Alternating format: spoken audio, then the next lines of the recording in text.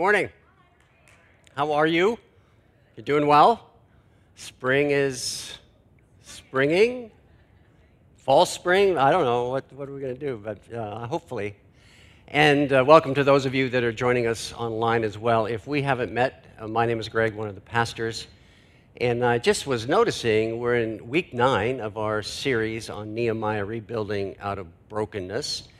And today is also a 1-year anniversary of our last donut-induced church gathering Sunday morning. And then our last gathering a year ago today, we had that Journey Wall Summit. Because I remember it was the second Sunday in March, and then I went back home, and the staff was deciding whether we should have service on the following Sunday. We chose not to. I think that was Barbara saying no. I was trying to say yes, but it was a good thing we didn't. And who knew that a year later we'd be like this? So here we go. Hopefully things are changing. My wife got her vaccine. Who's got a vaccine so far? Anybody? Oh, I don't see a lot of hands, but a few. Yeah, okay. Hopefully it'll change. One thing that I need to own. We've had this online survey about getting back together and things like that, and a lot of people, some people, I don't know the percentage, are excited to get the children's ministry downstairs back up and running. And I have been the primary hindrance to that happening. And so I just want to own that. I just have not felt comfortable putting kids and volunteers at risk. And so that's on me. But we are starting to think about that, and shortly we hope after Easter that can re-flourish. And so we are looking to rebuild those teams. And so if you're interested in participating in that as a teacher or a volunteer or whatever you'd like to, we would certainly like to hear from you. So happy to have Tara, our interim online elementary age person who's writing curriculum for our series in Nehemiah. Grateful to her. Let's see, the sermon today is kind of 3 parts.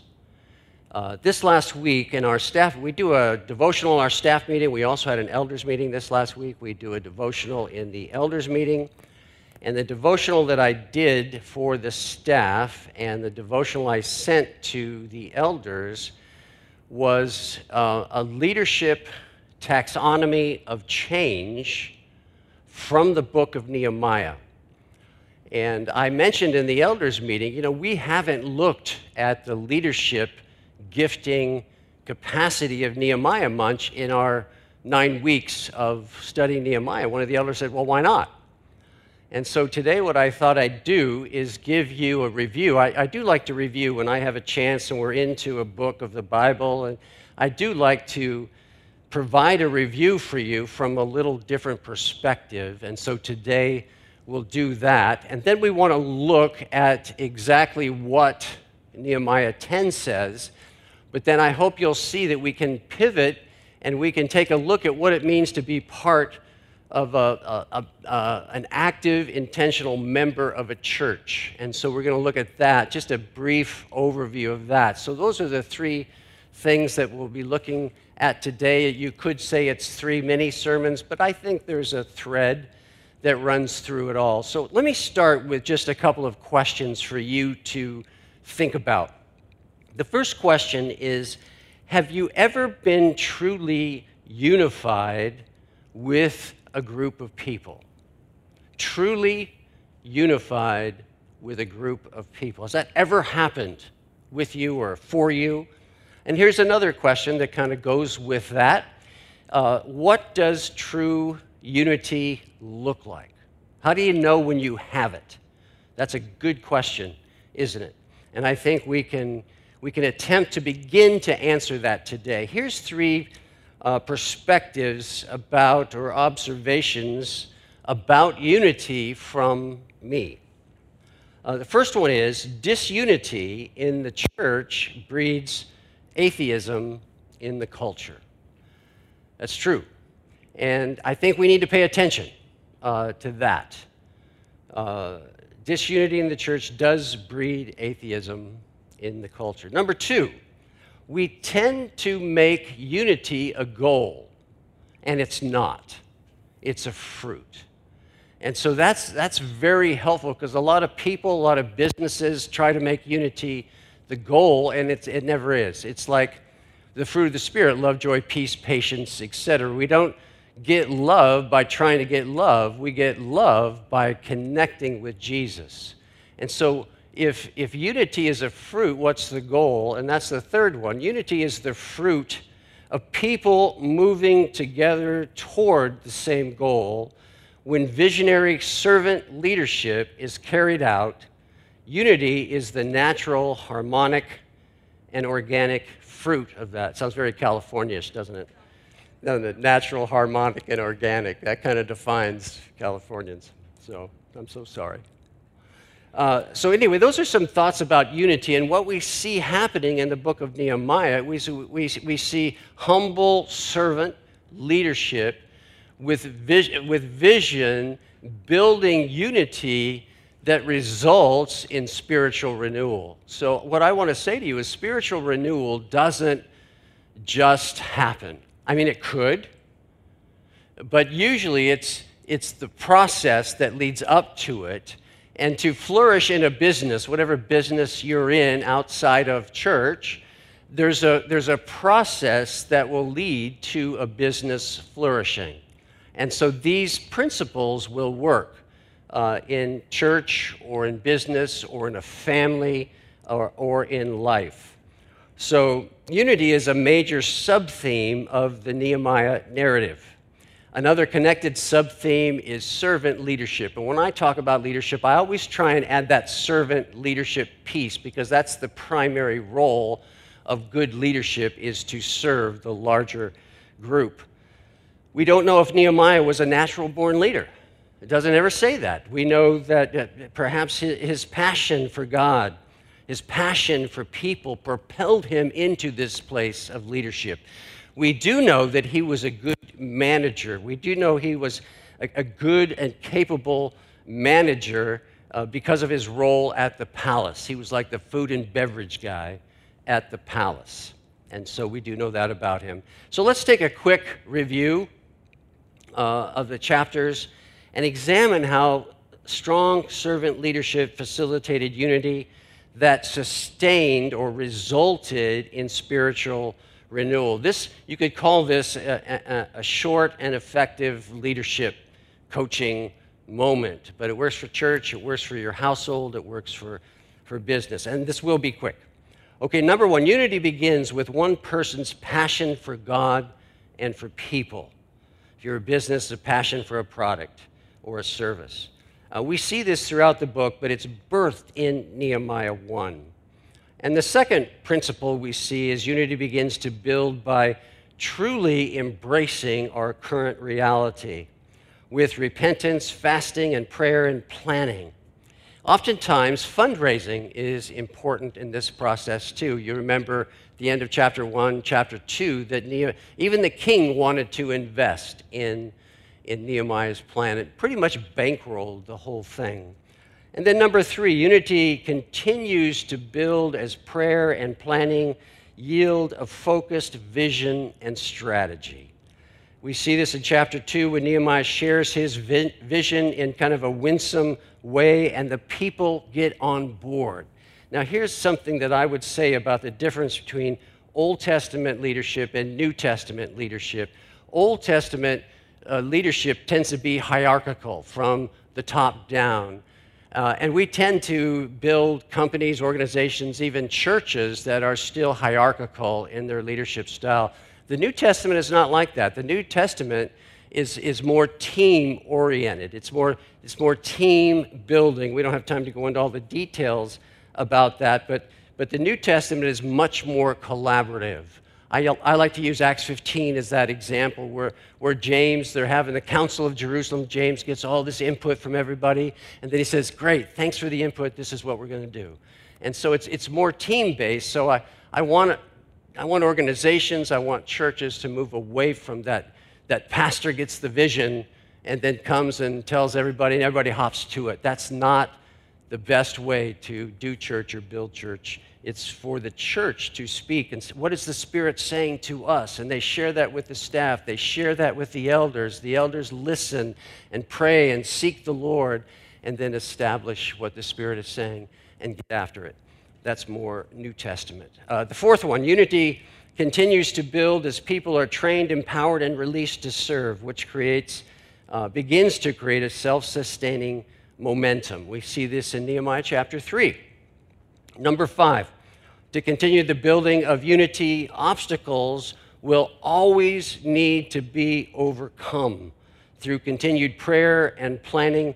And then there's always various acts of courage that are required to get over certain humps.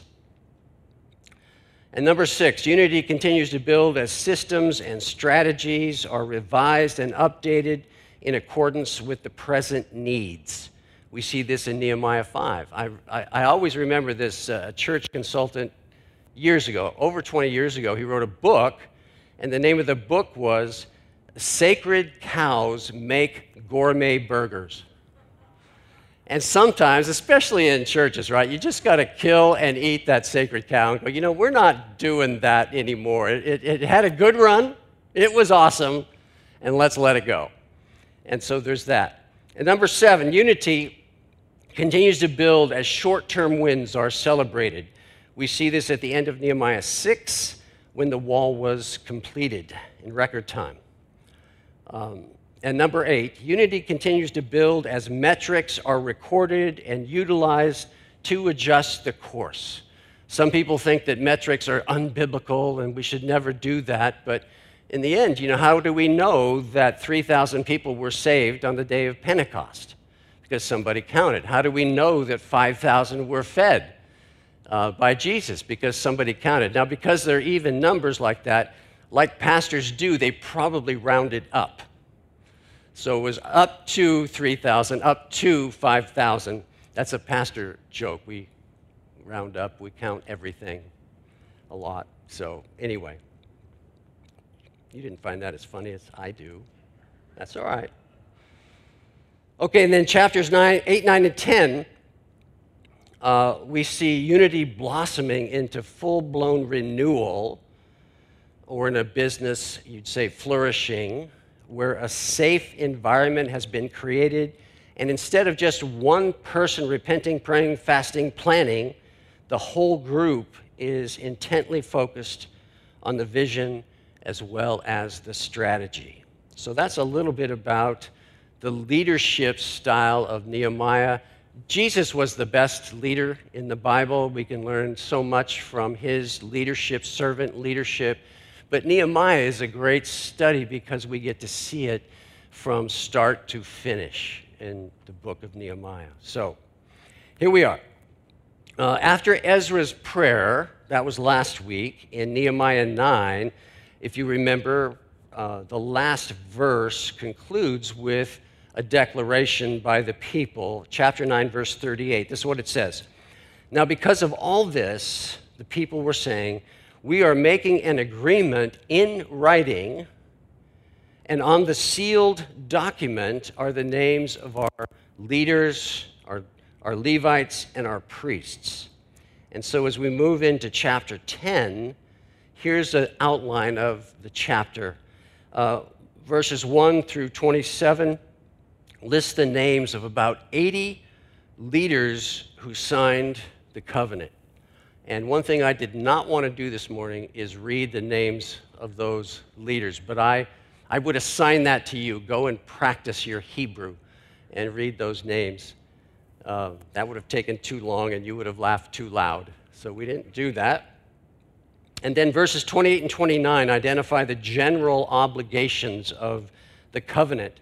And I'd like to read those two verses as our primary passage for today. So this would be Nehemiah 10, verses 28 and 29, and I'll pray and then we'll continue. Here's what it says. Now the rest of the people, the priests, the Levites, the gatekeepers, the singers, the temple servants, and all those who had separated themselves from the non-Jewish peoples of the land to the law of God, their wives, their sons, their daughters, all those who had knowledge and understanding, all those who were at a place where they could cognify that, are joining with their kinsmen, their nobles, are taking on themselves a curse and an oath to walk in God's law, which was given through Moses, God's servant, to keep and to observe all the commandments of God, our Lord, and his ordinances and his statutes. Let's pray together. Lord, help us to see what you are saying to these folks. Help us to see what you're saying to us. And so we just want to commit this time to you and pray in Jesus' name. Amen. Now, there's a couple of things I think that need to be unpacked. One here in these two verses. Verse 29 speaks about taking on a curse, right? Did you catch that? And I'm thinking we should unpack that. In making this covenant, they were agreeing to accept a curse from God if they did not keep the covenant and obey God's law. I don't think this is a good idea. Do you know why it's not a good idea? Because there's no way that they can be perfectly obedient. They're going to blow it. It's going to fail. Don't make that promise. Don't ask for the curse to be upon you. We spoke a few weeks ago about imprecatory prayers. Remember, and I did a blog post on this if you want to read more about it. But imprecatory prayers are prayers of judgment against our perceived enemies of God. And we talked a few weeks ago, that that's not the wisest way to pray. That you might perceive someone as an enemy of God, whether it's a Democrat or Republican or whatever, and you might be wanting to say that, and there's lots of other people that we could pray against. But the best prayers are to pray for God's wisdom and discernment and salvation for the people that we might be thinking are hurting our world or our church or our family or ourselves. So imprecatory prayers should be very, very rare. And so they're praying here an imprecatory prayer kind of against themselves. And so I would say, I'm not sure we should copy that. Let's see if there's anything else I want to say. Yeah, they're inviting God's curse to come upon them in order to bring them back to a place of obedience. So it's good-hearted, it's sincere, I'm just not sure it's smart. I think a lot of us have prayed a prayer along the lines of something like, Lord, do whatever it takes to keep me focused on you. And so that you're not asking to be cursed, but you are asking to be disciplined. And the New Testament talks about those whom he loves, he disciplines. So there's a fine line there that I think we should pay attention to. So that's about the curse. And then chapter 10, verses 30 through 39, an agreement not to give their children in marriage to outsiders, to keep the Sabbath, to provide for ongoing maintenance of the temple worship, the three specific obligations of the covenant there. And so here are those specific obligations of the covenant starting in verse 30. They recommit to being faithful to God when it comes to their romantic relationships. And this was one of the main points from last week, from chapter 9, the New Testament equivalent of this, keeping our romantic relationships in accordance with God's will, is from 2 Corinthians 6, 14 and 15. I want to read it again. It says, "Do not be bound together with unbelievers, for what partnership have righteousness and lawlessness? Or what fellowship has light with darkness, and has a believer in common with an unbeliever?"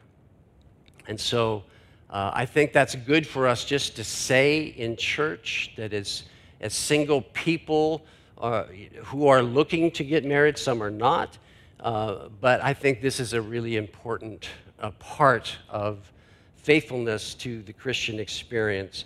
And as I was looking at this last week, I noticed something that I think is worth unpacking this morning. I looked at this, and it says, "For what partnership has righteousness and lawlessness?" And I was thinking about an unchurched unbeliever who's considering the claims of Christ. Maybe that's somebody here today, somebody online. I certainly hope that our church attracts those kinds of people that are considering the claims of Christ. But can you imagine someone who's never read the Bible and is leaning in to us as a church, or any church for that matter, and they see a verse that says basically Christians are righteous and non-Christians are lawless? Could you see how that could be difficult for them to embrace? So I just want to take a moment and explain what is going on here and unpack that idea of lawlessness. There is a theological phrase. Some of you have heard it, some of you maybe have not. It's usually used in Reformed circles that identifies our human condition as total depravity. That's a theological term describing the human condition. Again, this can be confusing. It can spark reactivity in people. The idea of total depravity, the idea of lawlessness, is not that we are depraved or lawless as we can be or could be. It's that we're incapable of maintaining a perfect moral standard on our own, by our own willpower. That's what it's speaking about, their lawlessness, or that concept of total depravity. And then I came up with this little thing. I think it's kind of cool. I hope you enjoy it. So we could say that we've been infected by a virus of depravity or lawlessness. It's in us, and it weakens our resolve. And this virus is called a sin nature. That's another theological term. And it's more deadly than COVID because we're actually born with it. And we could liken salvation to a vaccine, which trains our immune systems to create proteins that fight disease known as antibodies. And when we surrender our life to Jesus Christ, we receive the vaccine of Christ's righteousness. I want to make sure you understand that. It's not our righteousness, it's not yours, it's not mine. It's Christ's righteousness. And this righteousness begins to fight our sin disease from the inside out. And so what the struggle that Jesus had with the Pharisees and the scribes was that they were their righteousness was trying to come from the outside in. And Christianity is about a righteousness that starts deep within us. It's Christ's righteousness, and it starts within and moves from the inside out. Instead of trying, willfulness, moralism tries to look right, just look like we have it together, and try and do it from the outside in. So that's a little bit of the difference. And then verse 31 is talking about they recommit to being faithful to God when it comes to doing business. And you can read that for yourself and in your business line of work and in our church. What would that look like? I'll let you do that. And verses 32 to 39, they recommit to being faithful to God when it comes to supporting God's work with their resources. And I should just stop here and again say thank you to everybody here. Thank you to those of you online. This last year, this whole year, our finances have remained very, very stable. So that has been just such a blessing. I would love for you to see or be able to say all the specific things we've been able to do over the last year. We've given some of our staff some pretty significant raises to get them up to where they should be, and that's been helpful. Other things that have happened around here, it's just been awesome. Last year at this time, I think I've already mentioned this, we were month to month. We had basically no bank account a year ago today. And this year, at this moment, we have like 3 months in the bank.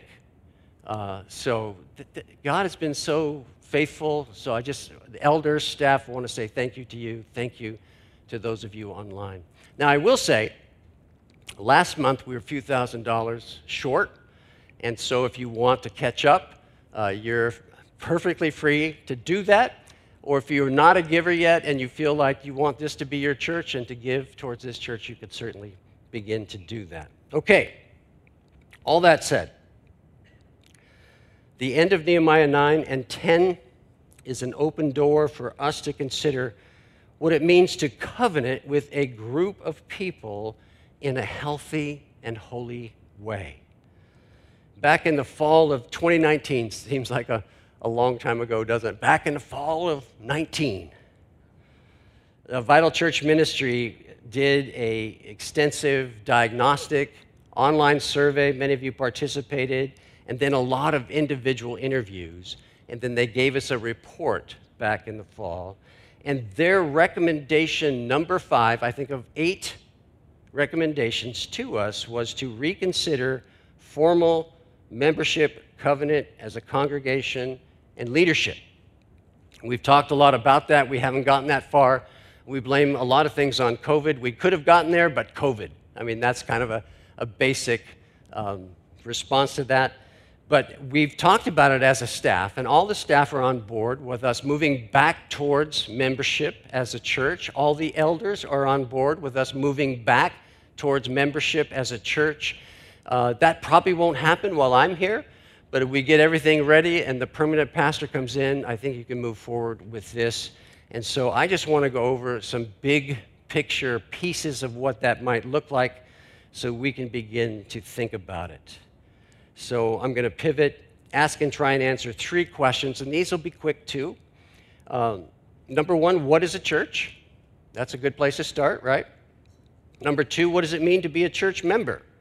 And then number 3, what is a church membership covenant?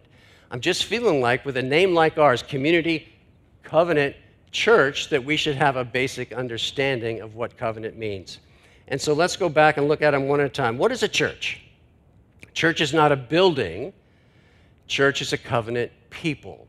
Now, I think I've shared with this with you before. I have never referred to this building as a church. And I would prefer that you not either. But I know that's going to be really hard. We're so used to calling, well, I'll see you at church. No, I'll see you at the church building. For us to really own in our soul that the church is not a building, the church is a people, and more specifically, a covenant people. I like to think of the building, and I think I've shared this before, this is a sheep shed. That's what this is. It's not a church. We are the church.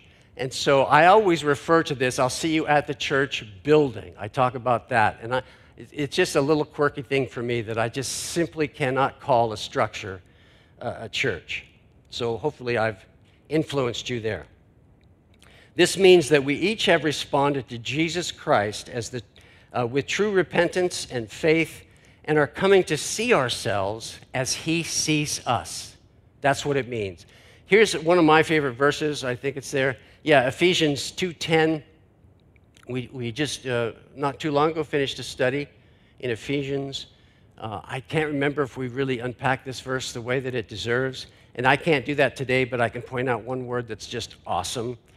For we are God's workmanship, created in Christ Jesus for good works, which God prepared beforehand so that we would walk in them. Good works. The Greek word is the same word we get our word poem from. It's a great word, and so what is that saying about you and me? Each of you, including me, we are a work of art. We are a poem written by God. I like to ask this question. What would your life like? How would your life be different if you really believed that? I am a work of art created by God, and he has prepared works for me to walk in as a believer. Such a beautiful and powerful verse, but that's what we are coming to see ourselves as God sees us. And that takes a lifetime, but this is a wonderful journey. Okay, a second part about what is a church. A church is not actively and intentionally turning from, to be a church is actively and intentionally turning from self-orientation to God orientation. We have trusted in the provision of Jesus Christ, his death, his resurrection, for the forgiveness of our sins, for our salvation. We have been united, we have been unified by Christ, to Christ, by faith in him. The second part of church, to be the church, means that we have also identified ourselves with other Christians through baptism. Becoming part of the church through faith in Jesus and identifying with the death, the resurrection of Jesus through baptism introduces us to this new life, and then we begin to arrange our lives in the light of this new reality of who we are and to whom we belong. And let me just say, because we have this baptism coming up, here at Community Covenant Church, we believe in believers' baptism by immersion. What does that mean? We mean that if you were baptized as a baby, we would strongly encourage you to be baptized again. Believer's baptism means you decide, I want to be baptized now. And by immersion is as opposed to sprinkling. We think you need to go all the way down. And some of you, we need to hold you down for just a little while to make sure it takes. So we'll see how that all goes. But it's the idea of, do you want a little bit of, you want to be sprinkled with forgiveness? Or do you want to be immersed into forgiveness? Do you want to be sprinkled with the grace of God? Or do you want to be immersed and immersed into the grace of God? Those are ways to think about that. If you haven't been baptized of your own accord, I would strongly encourage you to consider that happening. Okay, moving on.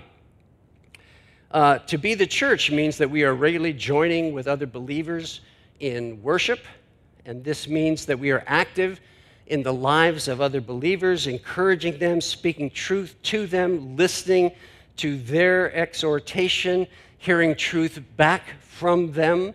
It means that we are identifying and using our spiritual gifts to build up the church. The question is not if I am called to serve, the question is to whom and how am I called to serve? And here's one of the best definitions for me of worship, and we put it up here. Worship is our whole life response to God for his grace and for his greatness and his empowering grace. So a lot of times, we get to thinking that worship is singing, but no, worship is a whole life response to God for his greatness and his empowering grace. Okay, to be the church means that we are engaged with other believers and living on mission in this world. We are seeking to lovingly and prayerfully make room for the person, the work of Jesus Christ. We want to make that known to unchurched friends, family, co-workers, neighbors, etc. And we've talked about this before. We did a whole series basically on oikos evangelism. Oikos means household. And we expanded that to mean our sphere of relationships. There's people in your life that you come in contact on a regular basis that are not churched people. They're not necessarily believers. And we talked about the need to identify those people in our sphere of influence, to begin to pray for those people in our sphere of influence, to serve those people in our sphere of influence, and in the fullness of time, when it's right, to share the gospel. So our oikoses are probably a little bit smaller now, but they're going to get bigger again. So there's that. It means that we are actively sharing the message of Christ and showing the mercy of Christ to the people whom God has called us. It means that we move from being an observer at church to a participant in church, from a consumer in church to a contributor in church, using our gifts, using our time, our energy, our resources to advance the purposes of God in this community, in this world. And then what does it mean to be a church member? To be a member of a church means that we officially and willingly belong to a group of people. And 5 just quick things. Shared beliefs. That's what it means. We share. And I would say the gospel is central to this. From Genesis to Revelation, the primary message of the Bible is the gospel. And we never outgrow our need for the gospel. Martin Luther, we need to preach the gospel to ourselves every day. And especially when we do really stupid stuff. We need to remind ourselves of the beauty, the wonder, the privilege of the gospel. Our sin, when we realize and confess our sin, that should move us to worship as we consider the beauty and the wonder and the mercy and the loving kindness, hesed, of God. Number 2, shared sacraments and ordinances. For the Protestant, that's baptism and communion. Catholics tend to call it sacraments. Protestant tend to call it ordinances. 7 sacraments. Protestant, 2 sacraments, baptism and communion. We don't care what people call it, sacraments or ordinances. You just should know that there's 2 different ways of looking at that. Either way is fine. Number 3, shared practices. Living with the ethical vision of the kingdom of God, as citizens of the kingdom of God, under the lordship of Jesus Christ. We spent a long time going through the Sermon on the Mount. That's the basics of the ethics of the kingdom of God by grace through faith. And then shared leadership in a church. A rotating plurality of elders. We have some new elders coming on board, more about that in the days ahead. Our church, this church, is what we call elder-led and staff-driven. The elders delegate oversight, all oversight to all operations and all staff to the lead pastor and hold the lead pastor accountable.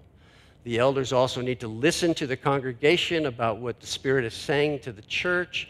The staff needs to listen. Elders and staff come together. Lead pastor, one of the elders, identifying the vision of God. What is the Spirit saying to Community Covenant Church in 2021? And then sermon series and lots of other things and ministries are developed so that we can focus on what we believe the Spirit is saying to the church. And then we all work together to move that forward. Okay, and then shared purpose, carrying out the mission of Jesus. What is a membership covenant? I forget whether we put something up. Do we have a slide on membership covenant? Maybe not. Anyway, here it is. Because it can get weird, right? Is it there? Oh, good. Yeah, good. Covenants can get weird. We know that. A membership covenant with a local church is a promise that a Christian makes with God, that particular local church, its members, and its leadership to meaningfully participate in the life and the mission of the church. That's not so weird or strange, is it? I think that's pretty well said, and as we get there, we'll probably add some other specific things, but basically that's what it is. So as we close, thanks for your patience. What's the difference between the Old Covenant and the New Covenant? Or the Old Testament and the New Testament? First, I think it's good to notice that they're both rooted in grace. Abram and Sarah were chosen by God, by the grace of God, to launch the nation of Israel. Abraham believed God, and it was reckoned to him as righteousness, Romans 4:3. Both the Old Covenant, Old Testament, forgiveness of sins is temporary. God appointed Levites and priests to set up ceremonial laws to regularly participate in forgiving the sins of the people. It's good to notice that Old Testament believers were saved in the same way that we are. They were saved by faith in a future event, the future of the Messiah coming, We are saved by grace through faith in a past event. So there's more in common than sometimes we realize between the Old Testament and the New Testament.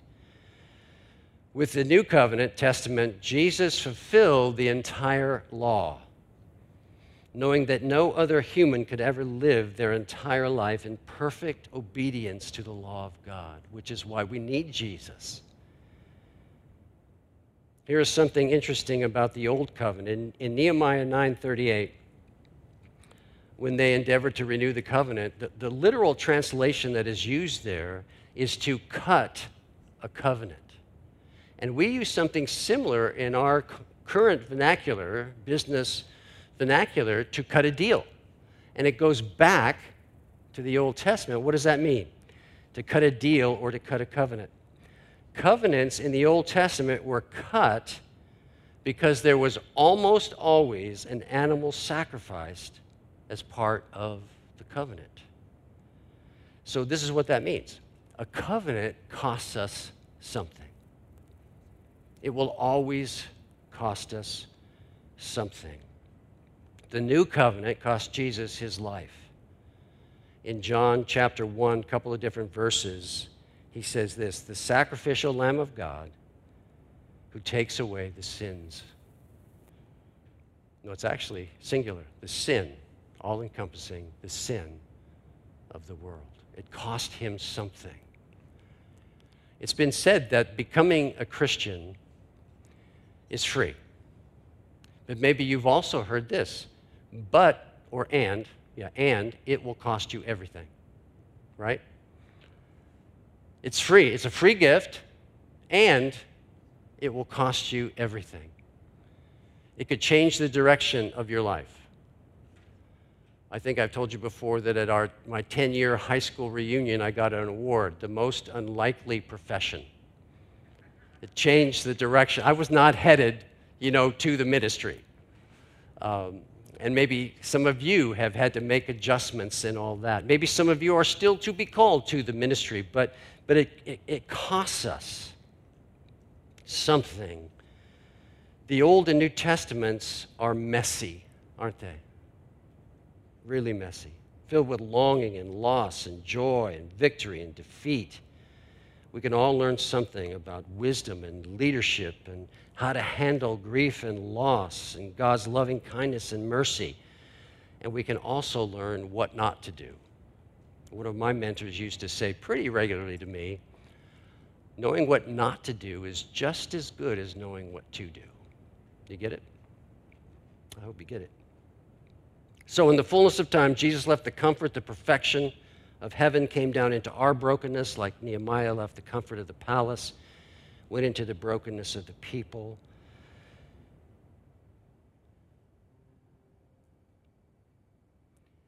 And so I guess we need just to ask, where are you?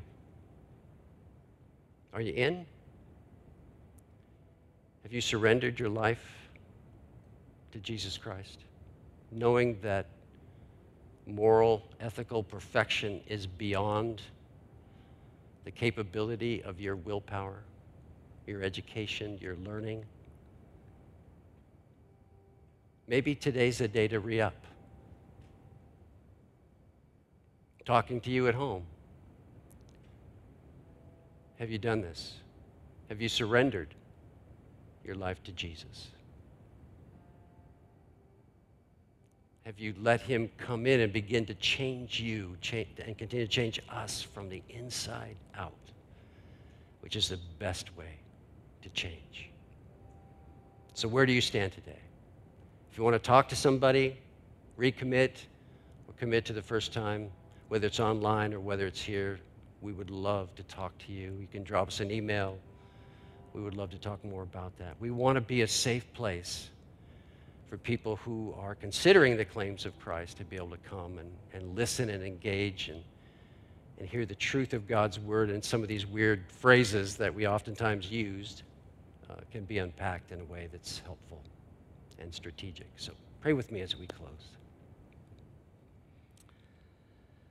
Lord, I do pray that you would trust us as a church with salvations.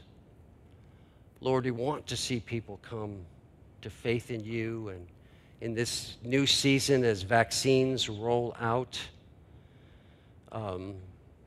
as we get to begin to gather again, as we begin to welcome guests and visitors in new ways into our church, as we continue to move forward with adding elders to the team and permanent pastor, replacement for Susan, and all the things that you are doing and that you are about. We want to just give that to you and say, this is your church. Would you lead us and guide us and direct us in the way that you want us to go? You love this church, and many of us do too. And we ask that you would continue your faithfulness. And we do pray these things in Jesus' name. Amen.